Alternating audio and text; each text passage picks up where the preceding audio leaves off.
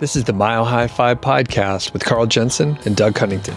We have authentic conversations about the journey to FI, health, happiness, and some very odd tangents. We interview FI experts, side hustlers, people on their way to FI, and those who have reached the other side. Join us every week, and if you want the show notes and links and all that other stuff, head over to milehighfi.com. Hey, it's Doug here, and I just wanted to pop in quickly and let you know a little bit about this episode. It was recorded live at the Mr. Money Mustache headquarters in downtown Longmont, Colorado. This was a screening of Get Smart with Money, and that's a new Netflix documentary, and the tagline is financial advisors share their simple tips on spending less and saving more with people looking to take control of their funds and achieve their goals. The cool part is Pete, Mr. Money Mustache, was able to join us for this very short episode. And the people that he coached, John and Kim, chatted with us for a little while too. So we talked to John and Kim for a few minutes, and then Pete comes to join as well.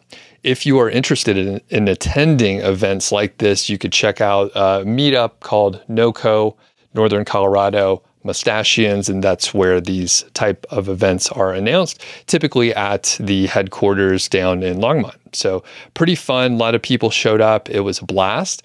And if you're brand new to this podcast, to this YouTube channel, we encourage you to check out some of the other interviews, which I'll link in the description for you. But we talked to people like J.L. Collins, Paula Pant, who was also in the Get Smart with Money documentary, and the mad scientist, Brandon. So many other folks as well, but I'll link those up. And without further ado, let's hear from John and Kim and Pete. Yeah. Hello, world. We're at the Mr. Money Mustache headquarters at the Get Smart with Money showing. And I have two very special guests here. Tell us your names and why you're here. I'm John, and this is Kim. Hi, I'm Kim. We were Pete's subjects for a year. Wow. So how did you get involved with this? So her sister is on Mr. Money Mustache's mailing list, and he forwarded a casting call. Then Kim signed up, and then after she made it past the first round, told me about it. And then this is a very minor detail that we were applying. And then there was a couple rounds of video interviews, stuff like that. And it was only like a week or so after that they were like, "Hey, you want to join this documentary?" And then we signed our life away in perpetuity. Do we need to be like closer? Well, No, you're great. I have follow-up questions. So had you ever applied for anything like that before? I think I won concert tickets on the radio once. That's right. What concert was it? The best. It was like a blues. Yeah, it was a jazz solo singer. Okay. Yeah, which I very much enjoyed. It was a supper club kind of thing downtown Denver. Amazing. It was awesome. Hold up, but now you're on Netflix. Like you have a documentary like dedicated. You're one quarter of the documentary, right? Like that must be. Yeah. This is a lot different than winning concert tickets for whatever that. Slightly different. Booby prize. It's like the opposite of winning. And then booby prize. It was great. It's been wild. Yeah. We had to decide when they offered it to us whether we were going to put ourselves out there like that. Yeah. Oh, thank you. He hates mosquitoes. That was like the worst thing for me. Mosquitoes. Yeah. It's okay to use profanity, by the way. Okay. Especially relative to mosquitoes. I'm good with it. Fuck mosquitoes. It was very scary I was joking earlier about signing our life away, but they in the contract, it was something about like they own the rights to our image and likeness in perpetuity across the universe. Oh my God. Can we even use this? Like, can we use your faces on this? Netflix owns you. That's a good question. It's actually witness protection. We're not Kim and John. So does your family know that? Have they seen this yet? Or okay. Yeah, they've all seen it. We've gotten different reviews. Yeah, mixed reviews from family. Not friends. negative. Okay. Just, some more excited than others, for sure. So mixed, that kind of implies that some people might not have reacted to it so positively. I want to keep this positive, but were people just skeptical that you're revealing your numbers online to the world, or where did any negativity, if it was even, that might be too strong of a word, but where did that come from? Well, it was more about like why would you put yourself out there like that? Okay. Put your numbers on Netflix. Yeah, there's lots of fears. Like, I think, which was a fear we had too. Fear that if we put our financial situation out there, especially because, like, part of the reason they chose us is because I make a decent income. So, like, there was a fear that people would come after us to, like, try to hack our finances or something, or who knows. I think talking about money openly is not something that happens frequently. Yeah. So, and that was what ultimately swayed us to do it, was just to foster the conversation about money and the way that works. Yeah. Well, and that was part of I know the producers, they really wanted to help destigmatize or, release the shame around talking about financial issues, and even though we have a good financial situation, we still have issues. Like, we still have stuff to figure out and optimize, so. And some mistakes along the way too. Lots of mistakes. Yeah. Well, there's no one who has, I think there are some people who perhaps have made no mistakes. Pete might be one of them, but I think I think in my life, and I made some big mistakes. Like, I stopped contributing to my 401k during the Great Recession. Warren Buffett has one of my favorite investing quotes of all time: "People run for the exits when the stock market is the only store where people run for the exits when everything's on sale." But I learned something from that, and I'll never make that mistake again. So I think sometimes you have to make the mistakes. If you didn't make them, you wouldn't learn and progress. And mistake is probably even the wrong word. It's a learning opportunity, or some influencer probably has a better. I'm looking at Doug because. I wasn't listening. Okay. Doug said he wasn't listening, but yeah, it's all good. So, but I really like what you've done, because I think it's so weird how money is so taboo. Like, what are the things we don't talk about? Like sex, money, and religion, right? Like, we can't talk about money those. For sex. Money, yeah, that's extremely taboo. Sex in religion. Sex in religion?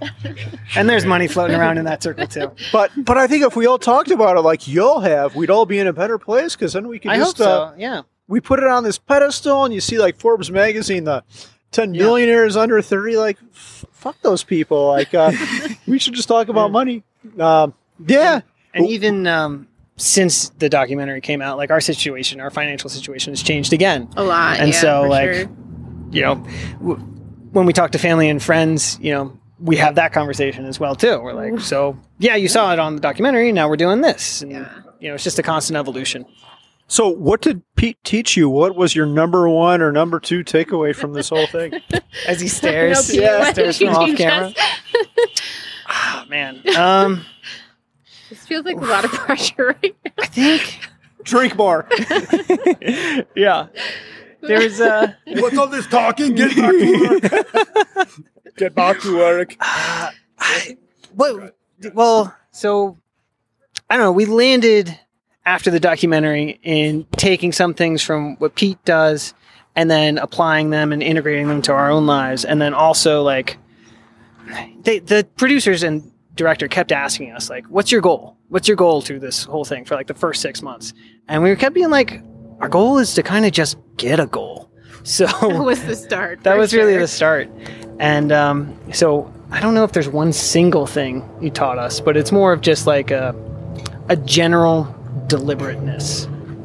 Yeah, and that's kind of how I am, because I'm not really like Mr. Executive. I'm more of a hippie, so I just want like a general happy, flowery feeling of a monetary abundance. But that's totally what it was. Like, I think for me, it was aligning our financial choices with the values we have in life and being more conscientious, because we were coming out of a period of life where we just didn't have the time, the bandwidth to think through it super well, and we didn't have the strategies or tools to do it. So learning how to figure out what our goals were, what we could do, and then aligning our finances with those goals. One, what are our options? And then how do we get there? Yeah, and just worry less about money. Yeah. And as soon as you have less spending with the same level of income, then you're worried less. What did you get out of this, Pete? What did you get out of this? Yeah. My selfish motivations for doing the Netflix documentary were just that I figured it's going to reach more people, and if I'm going to care about this blogging side hobby that I have, I should care about reaching more people rather than just, I'm going to type some shit into the computer because it's easy. So working on movie is harder, but it reaches more people and new kinds of people. And it's fun, like it's exciting, of course, too. But if I was trying to be like logical about it, I was just thinking like, hey, spread the message to new audience. And so far, I think it might be working. Yeah. Friendship? Did you get Oh, any yeah. Friendship is too, yeah. But we didn't know that. I didn't know. I mean, actually, I kind of did have a crush on these two because they were like so friendly and charming in their video submission. So they seemed like they would be fun people to work with. Yeah. But didn't realize they were going to be like part of the friend group and like move to Longmont and everything like immediately. That was a big bonus. Yeah. We were worried about that. We're like, I hope he doesn't think we're stalking him because here we are. I stalk Pete. It's okay. And we're kind of business partners. So. Yeah. There's benefits to being stalkers of people that you like. Maybe subtle stalkers. Stalkers might be too strong of a word, but it's kind of funny. Like this is kind of what's the word I'm looking for? The culmination of it, because we're all here because of our money stories or whatever. But we probably won't, except for this time when we're recording this shit. We probably won't talk about it for the rest of the night. We're just here to hang out and have a good time, and that's what I love most about this community. Yeah, and the older our kids get, the more freedom and time we have, the more we're able to do stuff like this, and it's kind of coming out of that intense baby fog zone into and then being deliberate about what we want to do and how we want to spend our time. Yeah. Creating a community. Or being part of a community is really nice. Yeah. Cool. Anything else, Doug? Yeah, I'm good. Okay. Yeah, thank you so much. Yeah, man. Thanks. Yeah, cool. Cheers, Pete. Thanks for listening to the show. That was the Mile High 5 podcast, and I'm Doug Cunnington, the balder host, and Carl Jensen is the cool, sexy one. If you dig the show, please do 3 things for us. Number 1, tell a friend, a family member, an enemy about the show. We really don't care who you tell. Maybe forward them a specific show that you know that they will like. It's the single most helpful thing that you can do to spread the word. It's like giving us a virtual high five, and actually we don't give high fives in person, so the virtual kind's pretty good. And more importantly, your friend or family member or even your enemy will appreciate the fact that you were thinking of them. Number 2, make sure you're following or subscribed on your podcast app, Apple Podcasts, Spotify, Overcast, YouTube, whatever you're using, and that way you won't miss a show. And number 3, please leave us a rating and review. We read them on the show occasionally, and you might hear yours out there on an upcoming episode. Quick disclaimer, this show is not financial or legal advice. I'd actually be surprised if it sounded like it. It's really just for entertainment, and that's at least what we're hoping for. But seriously, get advice from professionals.